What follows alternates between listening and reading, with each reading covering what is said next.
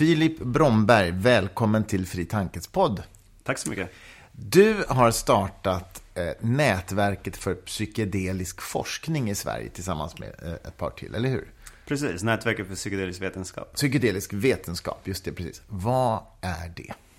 Det är en ideell förening som vi startade för några år sedan, som går ut på att främja forskning på terapeutiska applikationer av psykedeliska substanser. Så vi har sett att det sker väldigt mycket forskning på de här substanserna ute i världen nu. Och det är väldigt lovande forskning, och vi vill att Sverige ska haka på den här vågen och bidra till det här växande fältet. Jag förstår. Men om vi börjar med att definiera då, vad är psykedelika så att säga? Vad räknas som psykedelika? Det är en term som folk tvistar om lite grann. Psykedelisk betyder ungefär mind manifesting eller soul manifesting. Och det är en term som myntades på 50-60-talet av Humphrey Osmond. Och det handlar om att egentligen lära känna att lära känna själen eller ha en sinnesvidgande upplevelse. De substanser som brukar kallas för klassiska psykedeliska substanser, det är tryptaminer som påverkar en viss receptor i hjärnan, en viss serotoninreceptor. Och de substanserna är LSD, psilocybin som är den aktiva substansen i magisk svamp, och DMT eller dimetyltryptamin som ingår i bland annat ayahuasca. Okej, kan du berätta vad de här... Det är alltså 3 substanser vi talar om. Det finns fler. Okej, men det är de 3 som är mest liksom i fokus. Ja, precis. Kan du berätta lite grann om vad de de facto gör när man tar dem? Vad är det som händer rent kemiskt i kroppen?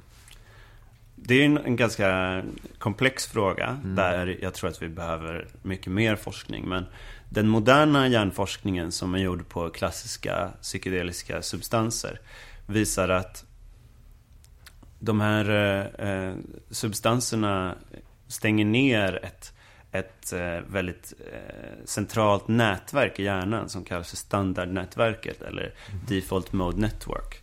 Hjärnan är uppbyggd på ett hierarkiskt sätt, så att olika nätverk trumfar varandra, kan man säga.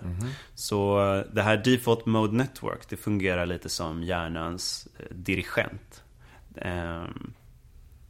Och när det stängs ner, då kan delar av hjärnan som normalt inte kommunicerar med varandra börja kommunicera med varandra på ett ganska kaotiskt sätt. Och det verkar som att just den här kommunikationen mellan delar som inte brukar kommunicera med varandra, att den underlättar för oss att bryta mönster som ibland kan vara kopplade med psykisk ohälsa. Man brukar prata om att det skapar ett hyperplastiskt tillstånd. Alltså när man har tagit psykedelika? Precis. Hyperplastiskt tillstånd, det låter ju väldigt fascinerande onekligen. De här 3 substanserna, hur skiljer de sig åt då? De här 3 olika DMT och, säg dem igen vad de heter, DMT, LSD och psilocybin. Just det. Hur skiljer de sig åt upplevelsemässigt? Det är också en svår fråga att svara på. Centralt för alla psykedeliska substanser är att upplevelsen formas kanske mer av situationen och sinnesstämningen hos personen som intar substansen. Man brukar tala om set and setting. Man brukar säga att den viktigaste ingrediensen i LSD är personen som tar den. Så med det sagt så finns det biologiska skillnader mellan de här substanserna. LSD har en längre verkningstid. Den håller i sig ungefär 8 timmar jämfört med psilocybin som har en verkningstid på 3-5 timmar. Och den här DMT är en substans som inte kan tas upp oralt. Den har, om man injicerar den eller röker den, så har den en väldigt kort verkningstid som kan vara mellan, det handlar om minuter, alltså mycket mindre än en timme. Men hur ska man inta den då? så att säga, för att ha effekt lite längre? Ayahuasca. Och då i ayahuasca så ingår även MAO-hämmare som gör att den här DMT blir oralt tillgänglig, att den kan komma från magen till hjärnan. Det kan den inte annars bryts DMT ner i magen, så att säga. Men du, LSD upptäcktes väl 1938 om jag minns rätt? I alla fall på 30-talet. Jag tror att det var under andra världskriget. Okay. Albert Hoffman som syntetiserade den i ett labb i Schweiz. Och man letade väl egentligen efter något annat, va? Det var lite grann så här slump att man upptäckte de här effekterna, har jag för mig. Han sökte, tror jag, om jag minns rätt så sökte han efter någon typ av magmedicin eller så. Men det som han gjorde var att han arbetade systematiskt och syntetiserade väldigt många varianter av en och samma molekyl. Och om jag minns rätt så i början när man upptäckte de här effekterna så var man väl intresserad av vad de kunde ha för effekter på psykiska problem och sådär. Men sen så liksom la man locket på den forskningen, var det inte så? Absolut, det blev de psykedeliska substanserna användes ju först av psykiatriker och man kallade dem för psykotomimeter eller psychotomimetics, som om man tänkte att det här kan hjälpa oss att förstå hur schizofreni fungerar, för att man såg liknande effekter mellan psykos och det psykedeliska tillståndet. Men man märkte ganska snabbt att de här personerna eller de här patienterna som vi ger en psykedelisk substans, de får inte riktigt, upplevelsen skiljer sig ganska mycket också, och framförallt så har folk väldigt positiva upplevelser av de här psykedeliska substanserna. Och därför började man forska på hur de kan hjälpa människor. Kanske framförallt hur de kunde hjälpa vid beroende. Så det var väldigt många alkoholister men också deprimerade personer som fick psykedeliska substanser, som då framförallt LSD i forskningssyfte och i medicinsyfte. Över 40 000 personer fick LSD i forskningssyfte under 50- och 60-talet. Över 1000 vetenskapliga artiklar publicerades. Det är ju mycket alltså. Men sen lades locket på. Varför då? De här substanserna var ju helt oreglerade när de kom. Vilken läkare som helst kunde skicka ett brev till Sandoz, som var den schweiziska labbet, och få LSD skickat till sig utan någon egentlig kontroll från myndigheter. Den här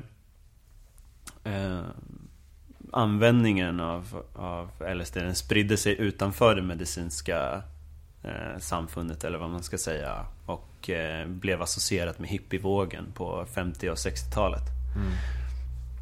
Sen exakt varför forskningen upphörde, det är ganska komplicerat, men en viktig faktor har att göra med den första narkotikalagstiftningen som kom. Jag tror att det var i slutet på 60-talet, då det slogs fast att de här substanserna är farliga och saknar medicinskt värde. Detta stod ju naturligtvis helt i kontrast med den pågående forskningen som skedde. De här byråkratiska reglerna gjorde att det blev väldigt svårt att forska. Och studierna som pågick, de stängdes ner en efter en. Det blev tabu att forska på de här substanserna. Det var ingenting som seriösa forskare skulle syssla med. Så sen skedde det i princip väldigt lite forskning fram till 2000-talet.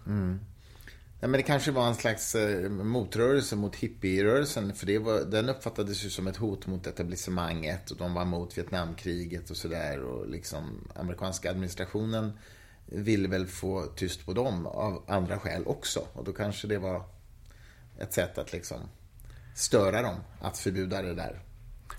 Så kan det vara. Sen tror jag inte att avsikten var nog aldrig att stänga ner forskningen. Nej. Det finns också indikationer på att det också har att göra med nya forskningsregler som kom för hur man ska bedriva forskning, där de psykedeliska substanserna inte riktigt passar in. Till exempel det här kravet på dubbelblinda studier har ju alltid varit ett problem inom psykedelisk vetenskap. Varför då? Eftersom det är väldigt tydligt för både forskare och patient eller försöksperson om han eller hon har fått placebo eller inte. Och då blir det svårt att kontrollera för förväntans effekter. Ja, då blir det ju inte dubbelblint så att säga. Nej, precis. Nej, jag förstår vad du menar. Men du, din egen bakgrund, du är psykolog, eller hur? Det stämmer. Inom KBT. Ja. Och har jobbat med det. Vad är det man tänker sig att psykedelika skulle kunna användas till rent medicinskt inom psykiatrin idag? Det verkar som att baserat på de nya studier som är publicerade så hjälper det vid flera behandlingsresistenta sjukdomstillstånd. Till exempel djupa depressioner där andra behandlingar inte har hjälpt. Beroende ser väldigt lovande ut. Även olika typer av ångesttillstånd. Okay. Så det är väldigt, väldigt spännande rent medicinskt att vi har en intervention som ser ungefär likadan ut. Men man kan använda den vid olika tillstånd, och det verkar som att den hjälper vid alla tillstånd där man har prövat den. Det är fortfarande väldigt små preliminära studier som behöver replikeras med större antal patienter och även med oberoende forskare. Men det är de resultaten som vi ser i de studierna som har publicerats, de är enastående. Det låter ju otroligt spännande. Men det här ayahuasca som väl är en av de senare så att säga, substanserna som man börjar höra talas om i Sverige i alla fall. Det är väl hur är det juridiska läget? Är det klassat som så att säga, narkotika, eller är det oklart läge kring ayahuasca? Det är ingen som har prövat det här i svensk domstol, så vi vet inte. Men DMT är narkotikaklassat i Sverige, och ayahuasca innehåller DMT, så sannolikt så är ayahuasca olagligt i Sverige. Men det som vi gör inom nätverket för psykedelisk vetenskap, det är ju forskning. Och forskning är självklart lagligt så länge man får tillstånd från Vetenskapsrådet och etiknämnden. Så att göra en studie på ayahuasca i Sverige, det är inte per definition olagligt. Nej, jag förstår. Och ni i nätverket har egentligen ingen uppfattning om svensk narkotikalagstiftning, utan ni vill bara se till att man forskar på det här. Ja, våra egna undersökningar kan man säga har visat att det behöver inte ske någon narkotikapolitisk förändring i Sverige för att man ska kunna forska. De byråkratiska hindren för forskning i Sverige är oerhört små. Så det som krävs är egentligen att svenska forskare skriver protokoll, söker pengar, går igenom den sedvanliga processen för att göra en studie. Jag förstår. Ayahuasca, vad är det rent konkret? Är det ett bark, eller har jag fått för mig det bara? Ayahuasca är en brygd som kommer från Amazonas, där man kokar en lian som kallas som heter Banosteriopsis capi. Okay. Tillsammans med ett löv som kallas för chacruna. Och så ingen bark alltså? Nej, ingen bark. Okay. Lövet innehåller DMT och barken innehåller... Nej, du menar lianen. Förlåt. Ingen bark. Lianen. Det var jag som hade fått för mig bara. Lianen innehåller MAO-hämmare. Och om man kokar de här på ett visst sätt i ett antal timmar så får man en brygd som då används i en ceremoni under väldigt kontrollerade tillstånd. Vad menar du med ceremoni här?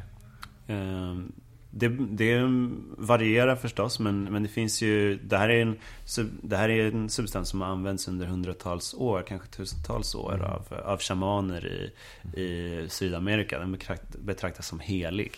Och både en substans och en upplevelse som kräver oerhört mycket respekt. Som kan göra mycket skada om det inte görs på rätt sätt. Så en ayahuasca-ceremoni kan förstås se ut på olika sätt. Men i den sydamerikanska traditionen så intas det tillsammans med en shaman i ett tempel där man ofta ligger på marken eller på en madrass under hela ceremonin i tystnad. Men du säger att det kan vara skadligt om man gör det på fel sätt. Hur då? Absolut, det här är ju substanser som kan man säga öppnar dörrarna till det undermedvetna. Som kan släppa fram gamla trauman som vi har varit med om. Det skapar ett väldigt labilt tillstånd. Den här hyperplasticiteten som jag pratade om tidigare. Den gör den också till väldigt sårbar. Så det är därför det är så otroligt viktigt med en kontrollerad miljö och framförallt en trygg miljö för personen som är med.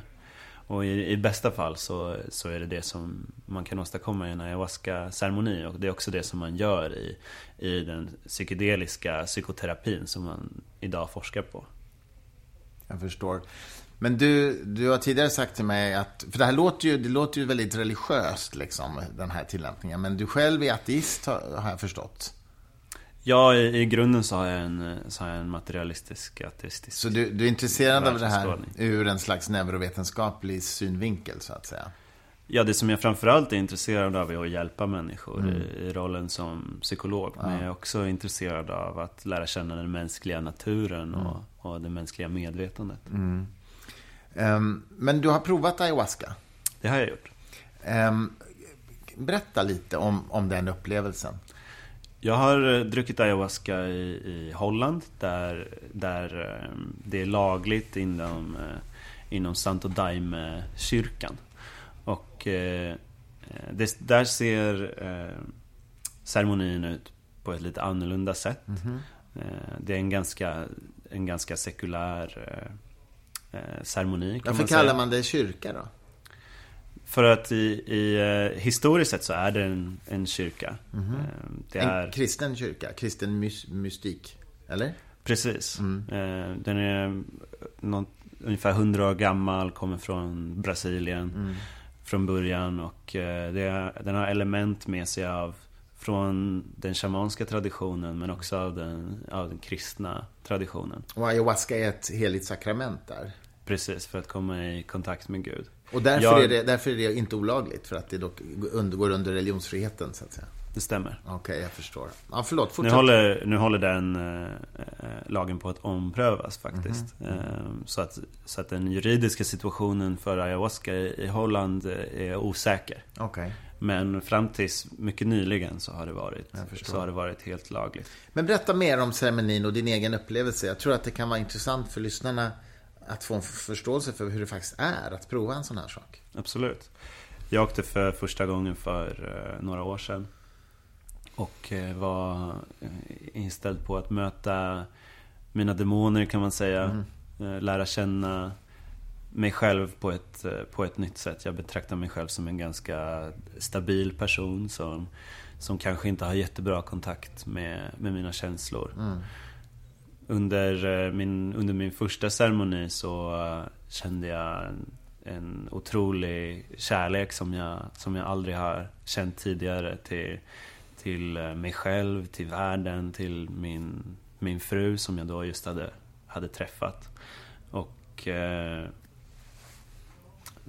den upplevelsen som jag hade där har verkligen tillåtit mig att komma i bättre kontakt med mina känslor och fördjupa mitt förhållande till min fru. Alltså, så du menar att de effekterna är i någon mening kvarvarande långt efter att du gjorde detta? Det tror jag. Ja. Men jag är naturligtvis inte säker. Nej, jag förstår. Det har också att göra med andra processer som min fru och min relation och den miljön som jag har varit i, mina vänner och sådär. Jo, det är klart. Men du provade det flera gånger där? Ja, jag åker regelbundet till Holland och dricker ayahuasca. Är det en skillnad på första upplevelsen och senare? Alltså blir du på något sätt tillvänd så att det inte är så kul? Eller blir det... Eller kul var fel ord, men så det inte blir så omvälvande? Eller lika omvälvande varje gång? Alla upplevelser är olika. Och det finns absolut tillfällen då jag känner att det här är värdelöst, det här ger mig ingenting. Det är som olika faser som man går igenom, kan man säga. Men varje gång har jag lärt mig någonting nytt om mig själv och vad jag vill och vart jag vill ta vägen med mitt liv. Så att för mig så är det en spirituell upplevelse. Inte religiös, men definitivt spirituell. Som grundar mig, som ger mig ett nytt perspektiv på mitt liv. Intressant. Och det låter lite grann som att det här skulle kunna vara ungefär det som människor som under många år håller på med djup meditation. Alltså att meditation sägs ju kunna ha de här effekterna också. Tror du att det finns ett samband, så att säga, här? Jag tror absolut att det finns ett samband, och det görs jättespännande forskning på det sambandet. Framförallt vid New York University och vid Johns Hopkins University. Där det finns en studie som gjordes för ett par år sedan, som nu är publicerad, där man har gett psilocybin eller placebo till en grupp människor, och sen där det sen har fått genomgå ett slags en meditationskurs, kan man säga. Där man ser att de personerna som fick psilocybin, som hade en psykedelisk upplevelse, mediterar mycket oftare, och säger själva att det har hjälpt dem i deras meditationsutövning. En pågående studie just nu vid New York University, så ger man psilocybin till religiösa ledare från olika religioner. Dels för att studera hur deras upplevelser skiljer sig från varandra, eller är lika med varandra. Och även för att studera hur det påverkar deras religionsutövning och deras religiösa ledarskap. Oerhört intressant. Tror du att Sverige kommer bli... Tror du att det här kommer bejakas i Sverige, den här typen av vetenskap och forskning, inom en rimlig tid? Det tror jag absolut.